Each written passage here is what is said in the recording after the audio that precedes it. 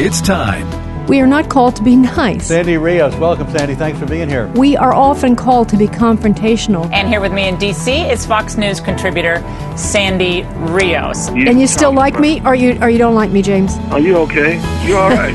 I'm a musician. I can't help it. Longtime Fox News contributor Sandy Rios, thanks very much for being with us. We have, I think it's 4-1 youth in America wants gay marriage. Our kids are the product of public schools. No wonder they poll the way they do. It's time to stand up or we're going to lose everything we have. Director of Governmental Affairs for the American Family Association. Step up, speak up, say something, do something. This isn't a game. This is real life. Sandy Rios is with the American Family Association, a pro-life radio talk show host. Some things are worth fighting for. Issue of critical race theory, etc. I'll obviously have to get much smarter on whatever the theory is. But I do think it's important, actually, for those of us in uniform to be open-minded and be widely read. And the United States Military Academy is a university. And it is important that we train and we understand. And I want to understand white rage, and I'm white, and I want to understand it. So what is it that caused thousands of people to assault this building and try to overturn the Constitution of the United States of America? What caused that? I want to find that out. I want to maintain an open mind here, and I do want to analyze it. It's important that we understand that because our soldiers, sailors, airmen, Marines, and Guardians, they come from the American people. So it is important that the leaders, now and in the future, do understand it. I've read Mao Zedong. I've read Karl Marx. I've read Lenin. That doesn't make me a communist. So what is wrong with understanding, having some situational understanding about the country for which we are here to defend? And I personally find it offensive that we are accusing the United States military, our general officers, our commissioned, non-commissioned officers, of being, quote, woke or something else because we're studying some theories that are out there. That was started at Harvard Law School years ago, and it proposed that there were laws in the United States, antebellum laws prior to the Civil War, that led to a power differential with African Americans that were 3/4 of a human being when this country was formed. And then we had a Civil War and Emancipation Proclamation to change it. And we brought it up to the Civil Rights Act in 1964. It took another 100 years to change that. So look it, I do want to know. And I respect your service, and you and I are both Green Berets. But I want to know. And it matters to our military and the discipline and cohesion of this military. And I thank you for the opportunity to make a comment on that. Yes, well, that was the Joint Chiefs of Staff Chairman General Mark Milley. I have a lot to say about that, but let me just say, first of all, this is the chairman of the Joint Chiefs of Staff who undermined President Trump verbally after President Trump walked across the plaza to hold up the Bible at St. John's. It was Mark Milley who walked across with him and then stabbed him in the back. The general that was under the commander-in-chief completely undermined his commander-in-chief. I've never seen anything like it. I don't know if any of you ever have. A lot of you were in the military listening to the show, and when I heard that exchange, I realized I have not talked enough about what's going on in the American military lately. And so we're going to talk about that just for a few minutes. Not a deep treatment today, but at least a bit. Now, Mark Milley, in his testimony there, he was in front of a committee. Let's see, I think he's in front of I think it was in front of a Senate committee at this particular hearing.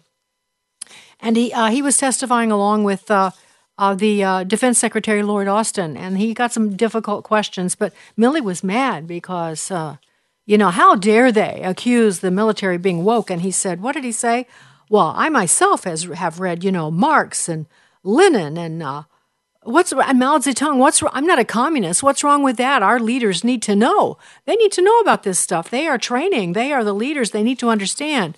But so, could I just say that is so ingenuine and misleading? Yeah, you've got to read about the philosophies of the people that you oppose. You have to understand how they think, and you have to consider maybe they have a point or two. That's any wise person who really wants to understand what's true and what isn't, knows that. It's not that, oh, no, we don't dare read that. That's what the left does. Oh, no, we can't hear that. You can't say that. You have to shut up. We can't let you say that. That's not how the conservatives think. We are thinkers. We take in all ideas. The difference is that when Milley makes that argument, that's a strong argument, isn't it? but it's a half-truth because that's not all that's happening in the military under his leadership. You want to know more about what's happening? Well, I'm borrowing this from a Newsmax article. Senator Tom Cotton has been shouting this from the housetops, and I'm going to read a little bit of this article. Military service members have complained about being subjected to critical race theory indoctrination as part of the Pentagon's wokeness. Service members said they were divided by race and sex into groups for, quote, privilege walks, end quote. And they spoke out about receiving reading lists of critical race theory books as part of the Defense Department's new anti-extremism and diversity training. One Marine told us a military history training session was replaced with mandatory training on police brutality, white privilege, and systematic racism. Now, that's just a tiny piece of that article, but I don't want to go too far before I go back to Millie. Millie's telling us, look, how insulting that you should call us woke, that you should say that. Why, we have to be prepared. We've got to lead men of all kinds of persuasions, and this is part of equipping ourselves, reading these books. Why, I read about Marx, I read about Lenin. I needed to know about that. What he doesn't say is when he was reading about Marx and Lenin, I wonder if he, when he was reading about Mao Zedong, did he have to starve his soldiers to kind of see what it was like to be a Maoist? Or did he, have to kill anyone so that he could keep up with Stalin and see what it was like to rule over the people around you, including your family members, and ruin their lives? Did they have to have everything in common? Did they have to say that there was no God? I mean, how did he practice communism and force people under him to do that while he was reading? No, I suspect he just read the book. And that's very different than actually implementing these leftist strategies in the American military. So let me just say that Laura Ingraham did a segment on this, and she had two guests. Michael Waltz, who's been our guest before. I like Michael. We need to have a long-term conversation with him on this, but let me read to you what he said. I have no problem with history and understanding our history or with diversity, but understanding that critical race theory is teaching our future military leaders that they need to resist our very basic institutions and that our Constitution, our court system, our political system is bad and at its core is racist, misogynistic, colonialist, and therefore needs to be pushed back against. These aren't just some kids out in Cal Berkeley sitting out there smoking pot. These are the cadets at West Point, the future leaders of our military that will one day have their finger on the button. And it is a cancer. Critical race theory is a cancer that needs to be carved out. All right, so Millie the comments didn't only come from Michael Waltz. They also came from a congressman. I think he's a new congressman. He's from Florida. His name is Byron Donalds. And I have to tell you, because we have to identify everyone by their color now. He's black. Byron heard what Millie had to say, and these were his comments. Let's listen. Congress should not be sending money to the military in order to teach critical race theory. Frankly, we need our white men and women who serve in our armed forces to be prepared to defend our nation against all foreign entities that are going to cause us harm, not having to answer for their whiteness. That is ridiculous. That is a joke. If you want to study the history of the nation, study the history of the nation. But let's be very clear. Critical race theory is a subjective lens to view the history of the country, not an objective study of the history of the United States. CRT is going to split our military ranks like it splits our young children in schools. It has no place there. It has no place in K-12 education. And the United States government should not be funding that. If academics want to theorize in the halls of academia, it's a free country. God bless you. Go do it. But we shouldn't be funding it in our military and in our schools. No one's fighting back harder against this than Senator Tom Cotton. And let me just say that he and Dan Crenshaw, also one of my favorites, the Republican from Texas, former Special Forces, I should say, have put together a whistleblower website, and that's how they're collecting information from people who are actually serving about what they're experiencing in the military. And I want to also say that I think Tom Cotton kind of said it best when he said the military for decades has been one of the institutions in this society where you are most likely to get ahead based on your own performance, on your own merit, irrespective of the color of your skin or where you came from or who your parents were. As I think back on the history here, during the Civil War, blacks were not allowed. They were slaves, but many of them, enlisted. The South was very concerned that black slaves would become soldiers. Well, the North finally let them become soldiers, but then they kept their ranks separate. But that was the introduction of black soldiers to the U.S. Army. And then since that time, everything was integrated. So some people, and I think this is likely true from my own experience, would say that the American military has been, if there was one key ingredient that's been a catalyst for the integration of Americans of every race and creed, it would be the American military. People have gone to serve there. They've worked side by side, and it's broken down a lot of the prejudices. I remember my own father. I was raised, my parents came through the Depression, and there was a lot of racism then. My own parents were kind of unique in their age, but if you heard them talk, you would have labeled them now as racists because they used words that we don't use anymore for black people and other people. But they always understood equality, and they taught me that. And I think my dad probably learned that during World War II because he would talk about his experiences. Actually, my dad came from a very racist family. Some of them were really horrible. I remember honestly getting in a terrible, terrible argument with some of his family members about that very issue. But my father was different. He had served in the military, and I think he had served alongside people he'd never been with before. And it broke down barriers. So I'm just saying, when Tom Cotton says that the military for decades has been the one institution where people could get ahead because of their own performance, not because of their skin color, he's right about that. But now they're trying to get soldiers and airmen and whatever the other categories are to look at each other in terms of race. Let's go back to this article in Newsmax. Service members now are reporting, I've said this before, but I'm going to repeat it because it's worth repeating. They are divided by race and sex into groups for what are called privilege walks. To go into that, let me go down because Cotton expands on that a little bit. He says, members of the wing were ordered to separate themselves by race and gender in order to stratify people based on their perceived privilege. So they've received all kinds of complaints. Again, a Marine told them that military history training session was replaced with mandatory training on police brutality. So does General Milley not know this? Oh, I think he does. But that was... Now you understand why he undermined President Trump. Because he has an opinion. The military, as I have explained to you before, the Pentagon was really pretty much purged of any conservatives during the Obama years. It was an all-out people that were good men, good soldiers, good chaplains, shall I say. That's one I have experience with.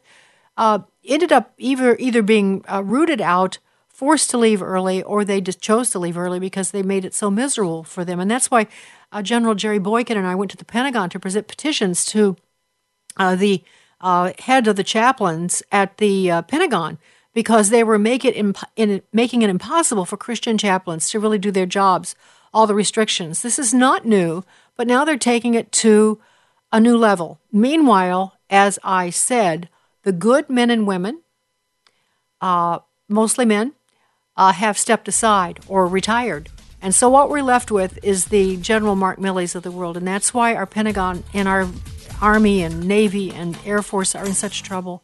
It's really disturbing. I heard from former Master Sergeant Gary, I'll just give his first name. He's U.S. Air Force retired. He sent me an article about how they had a drag queen show at an Air Force base. And it's where they train some of the highest-end pilots in the Air Force. So they are messing with the minds and spirits and really character of our military, confusing them, setting them against each other. It's a very dangerous situation, which we will have more conversation with at a later date. Coming up next, you're in for a treat. One of my favorite people to interview is Ken Cuccinelli, and he's into some new projects that are just fascinating. So you're going to want to stay tuned. Sandy Rios in the morning on AFR Talk.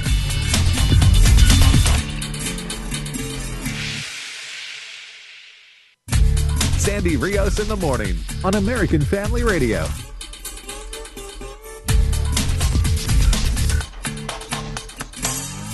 The Supreme Court dismissing this challenge to the Affordable Care Act. They are saying that the plaintiffs in this case, who were the Republican-led states, so the attorneys general of these various states, including Texas, who have been challenging this law for several years, it's gone up through the courts. The Supreme Court here saying they don't have standing to challenge this law.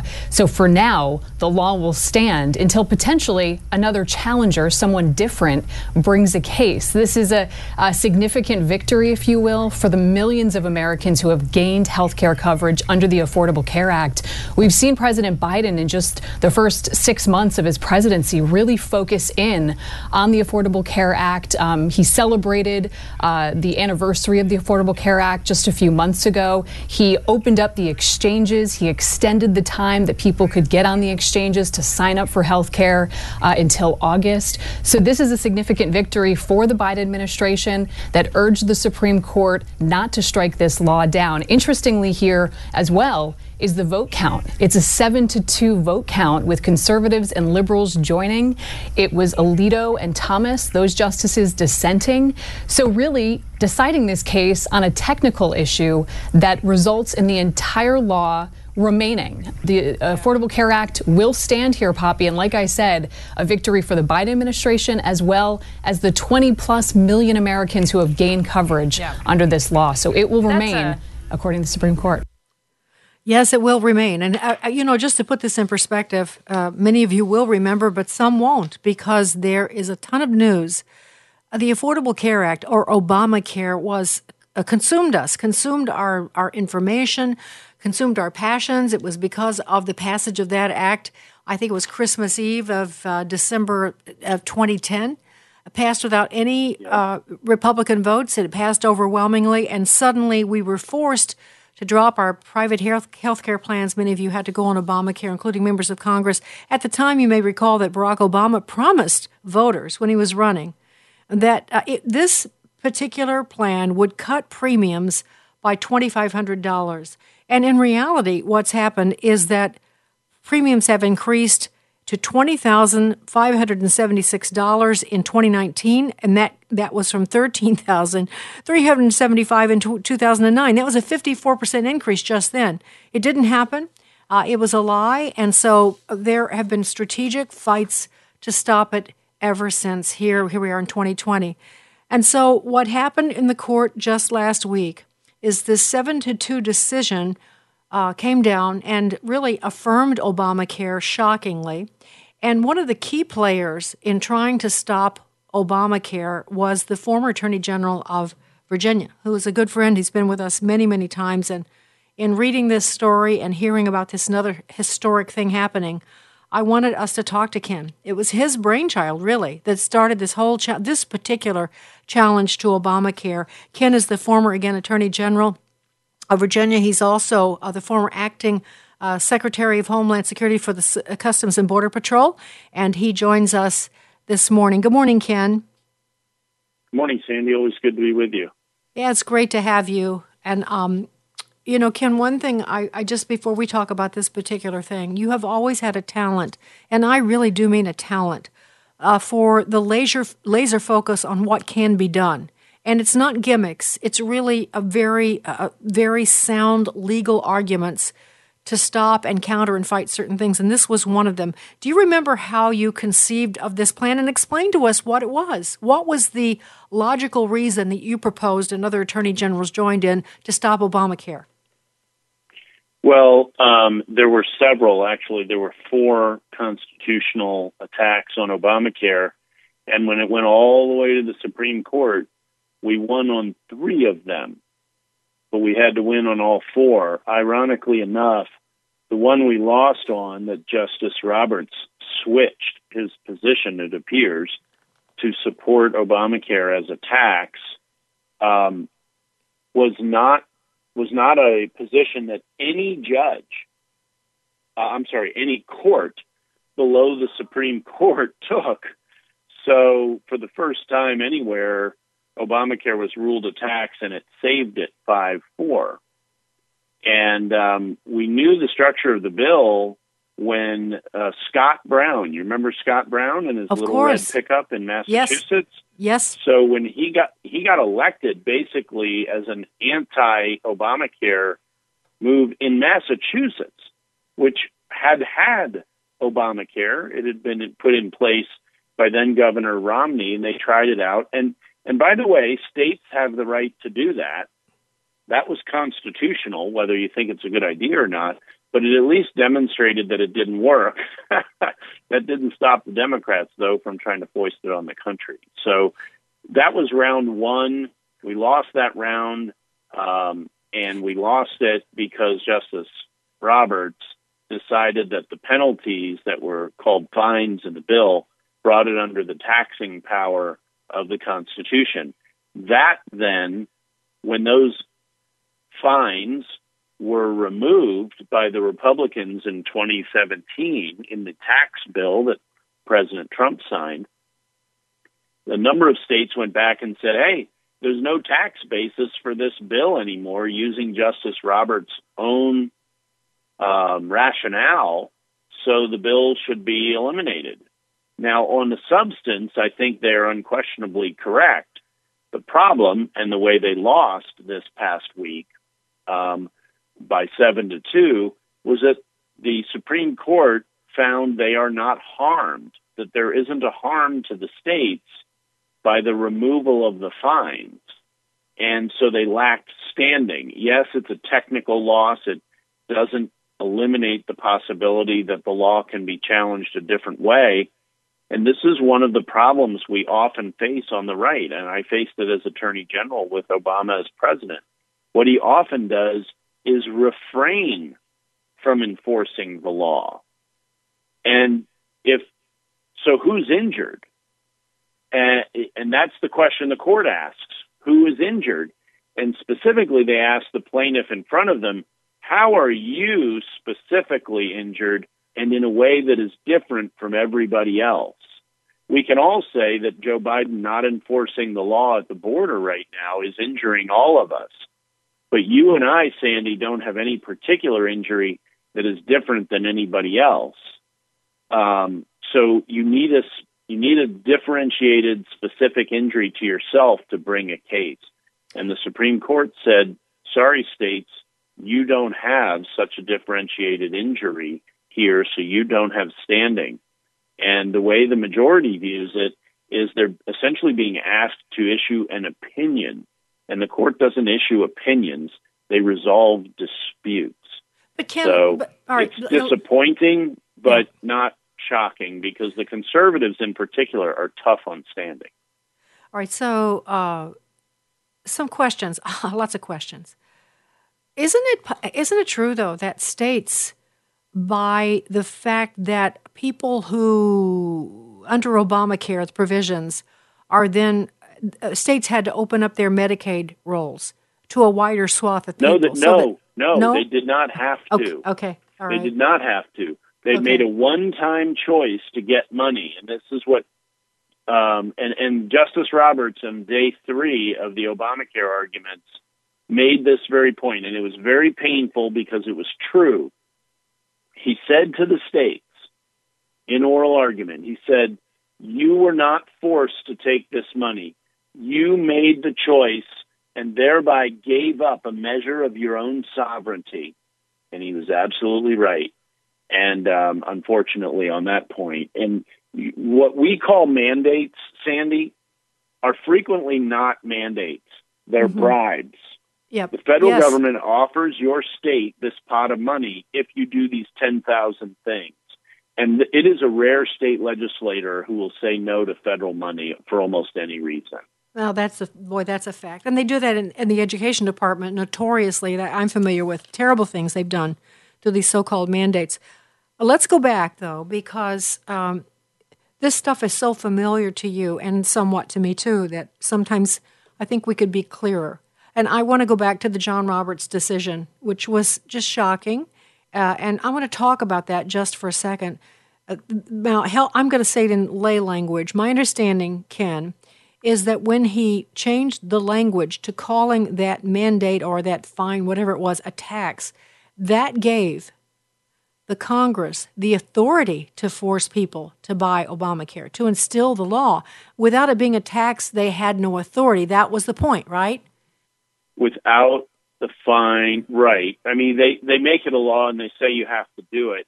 The way it happens now is you and I aren't fined. We can disobey it and not be fined. And because that was removed by the Republicans with the tax bill in 2017. However, what they do is they still order the insurance companies. You can only offer these Nancy Pelosi-approved insurance policies. And you mentioned at the outset, Obama promised us $2,500 drops in premiums. In fact, it's been just about exactly the opposite, about $2,500 increase in cost, and squeak, everybody's deductible went up. I mean, it got worse on every level. Oh, and by the way, you remember the old lie, if you like your doctor, you'll be able to keep them? That wasn't true either. No. If for no other reason that because of the paperwork and the stipulations and the bureaucracy involved in Obamacare on medical personnel, a lot of doctors retired, got out early. They were just, it was miserable, it was onerous. So a lot of people lost their doctors because of that. As all of healthcare has been Sandy, shaken to the very core. Before you leave that point, if I could, because you hit on something that even in the 11 years since Obamacare has hardly been talked about at all, and that is the long-term devastation of the inflow of doctors into medicine. So if you look, my brother's a doctor, and if you look at the way it used to be before Obamacare, 60+% of doctors said they encourage their children to go into the medical profession. That has literally dropped by half. And when I went to law school, people getting in med school could get into law school, but not everybody getting into law school could get into med school. That's right. Now it's the other way around, which means the best and the brightest aren't going into medicine because the government's turning it into a factory line. They're turning it into a miserable profession where people don't get to spend their time helping people, which is what so many of them want to do. They end up doing paperwork, and they work in these silos that only function the way the federal government dictates they function via insurance companies, and it has a tremendous effect. There will always be doctors, but the quality is going to go down and down and down and down, and you're not necessarily going to see that obviously out in the world, but that's what's happening. It's one of the major, huge side effects, and it is the most undiscussed side effect of them all, I think.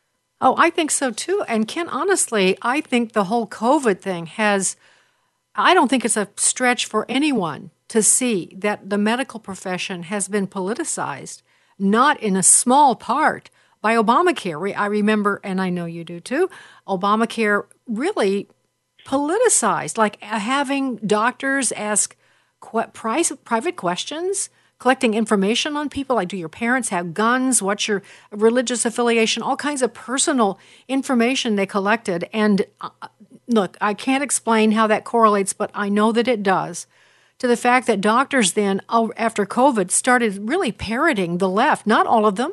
They are divided, but I can say this personally. I have good friends who did get COVID, who were in that risk age group, who could not get hydrochloroquine or any kind of medication, who were told the only way they could get medication of any kind was to allow them, admit themselves into the hospital. And some of them suffered for weeks because they couldn't get medication. And that's nothing but political, Ken. Yeah, no, there's no question. It was definitely a joint effort between the politically correct media and the politically correct medicine. And Dr. Zev Zelenko was the New York doctor Trump referred to last March about that viral bomb treatment. This is a treatment that's been known for a long time for other viruses. In fact, there's peer-reviewed material put out, I want to say, by NIH in 2005 on this subject. So this was never crazy, and it showed above an 80% reduction in death rates where it's been applied, and yet, the politically correct medical joins with politically correct media to try to suppress it. And it's literally cost us over 400,000 American lives. Yes, and we talked about these kind of these rewards government gives through money. Look at what they did with COVID. Yeah. You know, granting all kinds of money to declare someone COVID positive or to declare a death due to COVID when it wasn't necessarily about that. It's just kind of amazing what they've done. When we return, I just want to say a few more words about this Supreme Court decision. I would like people to know what Justice Alito said in his dissent, because it just has to be repeated. It's classic. And just your comments about the way the justices ruled, even though you've given them some mercy in your opening comments. It'd be interesting to know what you thought about that. Then I also want to change the subject, because you're representing Congressman Louis Gohmert and Congressman Andrew Clyde in an incredible lawsuit against Nancy Pelosi. And so we're going to talk about that, too, when we return. So my guest again is Ken Cuccinelli. We'll be right back. Sandy Rios in the morning on AFR Talk.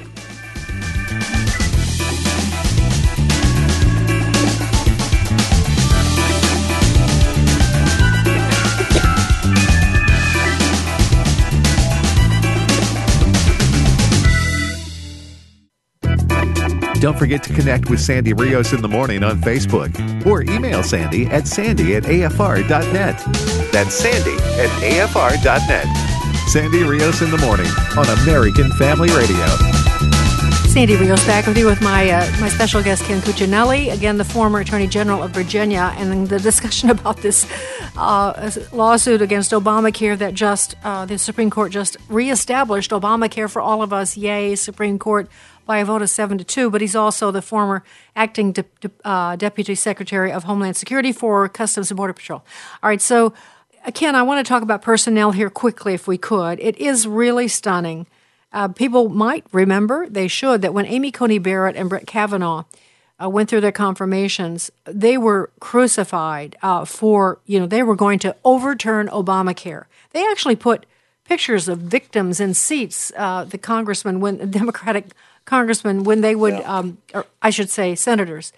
And then they were bashed by Schumer, by Pelosi, Kamala Harris, Joe Biden said this: the goal of the Republican Party for 10 years was a litmus test in selecting this nominee, meaning Amy Coney Barrett, regardless of the damage done to the U.S. Senate, to Americans' faith in the legitimacy of the Supreme Court, to our democracy, and regardless of how the Affordable Care Act has protected hundreds of millions of people before or during the pandemic. They blamed her and also Brett Kavanaugh. And ironically, how did they vote? Tell us, Ken Cuccinelli. Yeah. Well, they voted with the majority to find that standing did not exist for the plaintiffs to proceed to attack the merits of the case, to go after Obamacare. They held that the states were not specifically harmed, or any of the plaintiffs were not specifically harmed by the elimination of the fine, which Justice Roberts had previously called a tax. And so they didn't say they were wrong on the merits of Obamacare. They said they don't get the opportunity to make that case because they're not injured. Yeah. And that's a classic conservative position, by the way. It is not unusual for conservatives to be much tougher on standing than liberals. The problem is liberals are tough on standing on conservative cases and not on liberal cases. Conservatives are tough on standing in all cases, so you can guess how that plays out. Well, even Clarence Thomas was one of the 7, which is always, he's always in our team. But he is an honest jurist, and I guess, according to your analysis, you understand. But now here's Justice Alito, my hero today, and he, along with Neil Gorsuch, dissented. And this is what Justice Alito said. I have to read this, Ken.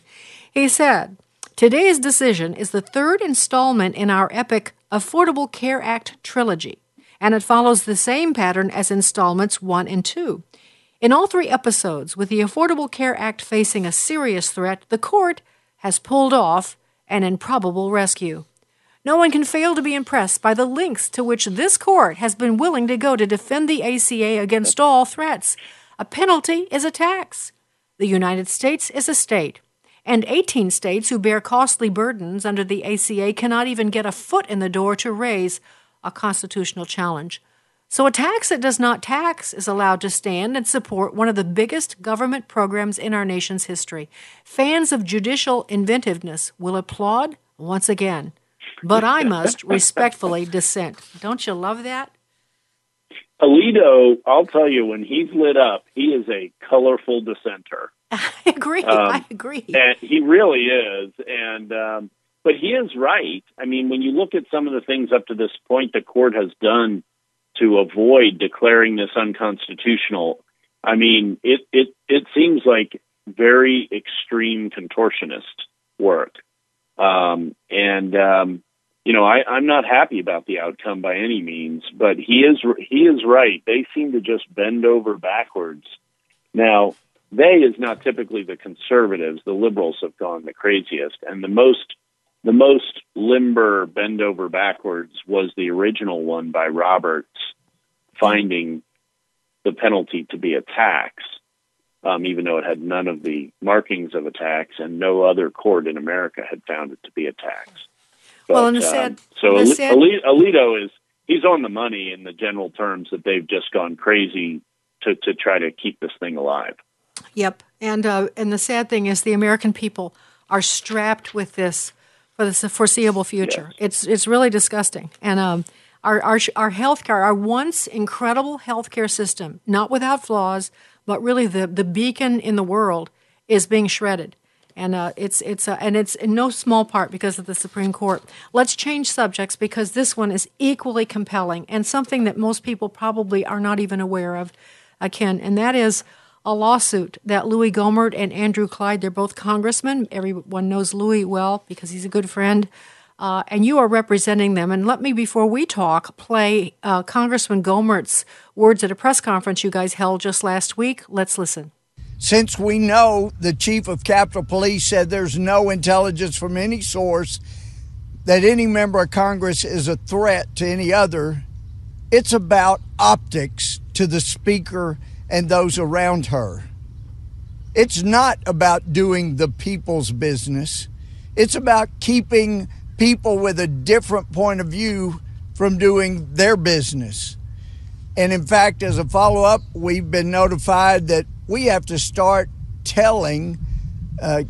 providing information on who visits us and what their topic is about.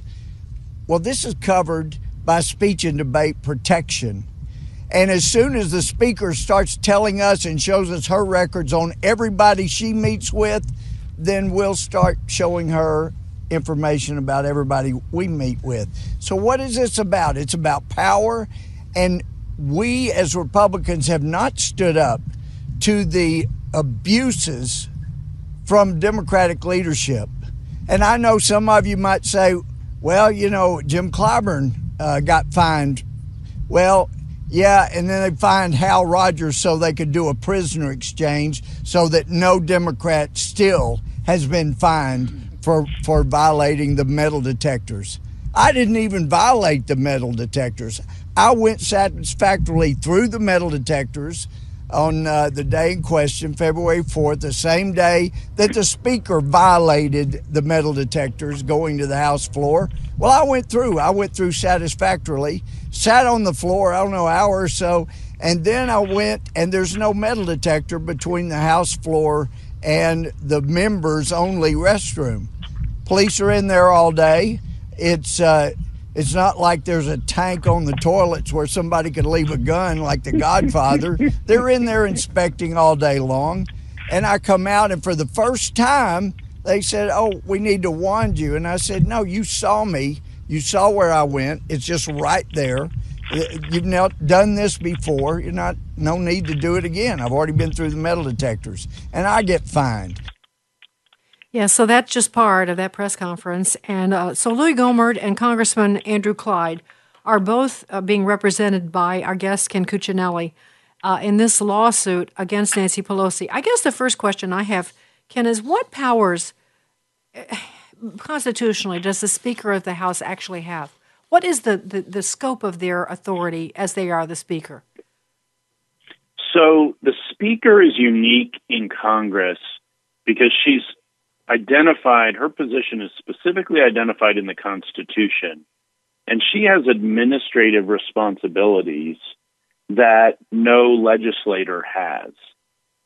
For instance, the chief, not the chief of police, this House Sergeant at Arms, answers directly to the Speaker. The Speaker is that person's boss. Now, they have to be elected by the whole House, but once elected, that person's boss is the Speaker. Same thing with the Chief Administrative Officer, and she does things like pay the congressman and so forth, handles, just as the title suggests, administrative duties. But they report strictly to the Speaker. They don't take orders or obey anybody else in the House, and it is the Sergeant at Arms that's implementing this security rule that you heard Louis Gohmert talking about. I know Louis's been on your show many times. For those who don't know, Congressman Gohmert used to be a judge. So when we wander into this legal arena, he's well prepared. He knows what he's talking about. And his point, I think, was dead on the money. This whole rule, they established a rule under House Resolution 73. The majority voted to impose this, to inspect people coming to the House floor. And this was all part of Nancy Pelosi's narrative that Republicans and the people who vote for them are dangerous. You and I are dangerous. And Louis' comment is very important about the chief of police, and I want to zero back in on it. The chief of the Capitol Police on February 24th was briefing the Republican conference. And she said, Chief Pittman was asked, is there any intelligence that any member of Congress is a threat to any other member? And her answer is no. There is no such intelligence. And by the way, Chris Wray, FBI, gave a similar answer in a hearing. This is all about optics, as Louis said. It's all about the narrative. And Andrew Clyde has been clear about this as well from the very beginning. And the difference is, and it's one thing to impose political optics on your opponents, or try to. It is another to trample the Constitution to do it. And they're violating several different parts of the Constitution to do this, and thus our lawsuit. I'm proud to represent them. They're both fighters. Andrew Clyde, before he ever got to Congress, his business is that of an armory. He's a gun sale and ammo salesman.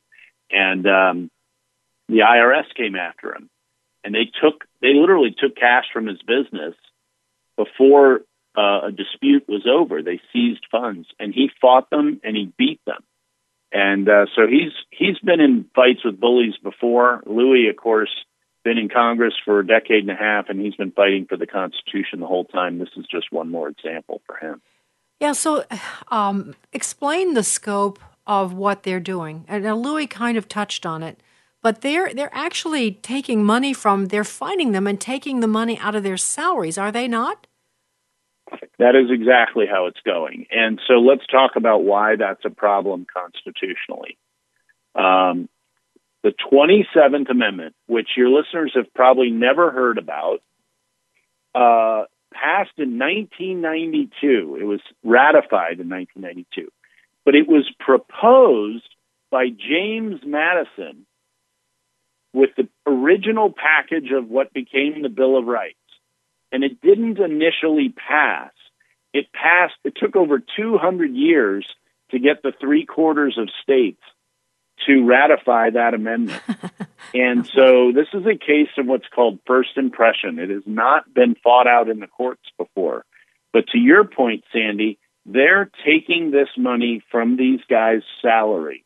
And the 27th Amendment says they cannot vary their salary in the same Congress. Congress is a 2-year period, as when whatever imposition is proposed. So if they want to fine people as they voted for, the Democrats only, of course, in February, they can't do it until the next Congress. Now, that can't actually happen because this isn't a law. It's a House resolution. It only applies to the House. And so it's unconstitutional under the 27th Amendment. And I would point out in Article 1, Section 5, it says that Congress may discipline its members for disorderly behavior, punish its members for disorderly behavior. Well, you can't say that walking onto the floor of the House, if you're a congressman, to vote is disorderly behavior. So they are attempting to do exactly, or one of the things that this amendment was intended to avoid. They're trying to put political pressure on Republicans to conform to their political narrative, to go through these magnetometers, and so all the world can see everybody in Congress doing this and perceive there to be a danger that does not exist.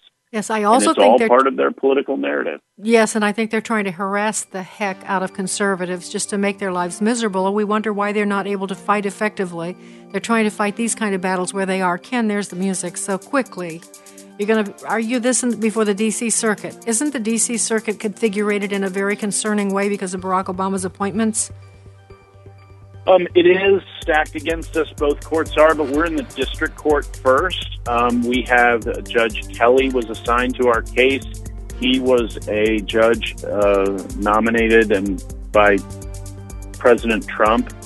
That will not get us any advantage, but I'm confident that we will get a fair hearing in the trial court. Okay. And whoever loses will go to that Court of Appeals. Okay. Well, I can't wait to follow up on this. There's more to be said, and I just wanted people to know about it. Ken Cuccinelli, a champion. Everywhere he goes, he's a champion. This is Sandy Rios in the morning on AFR Talk.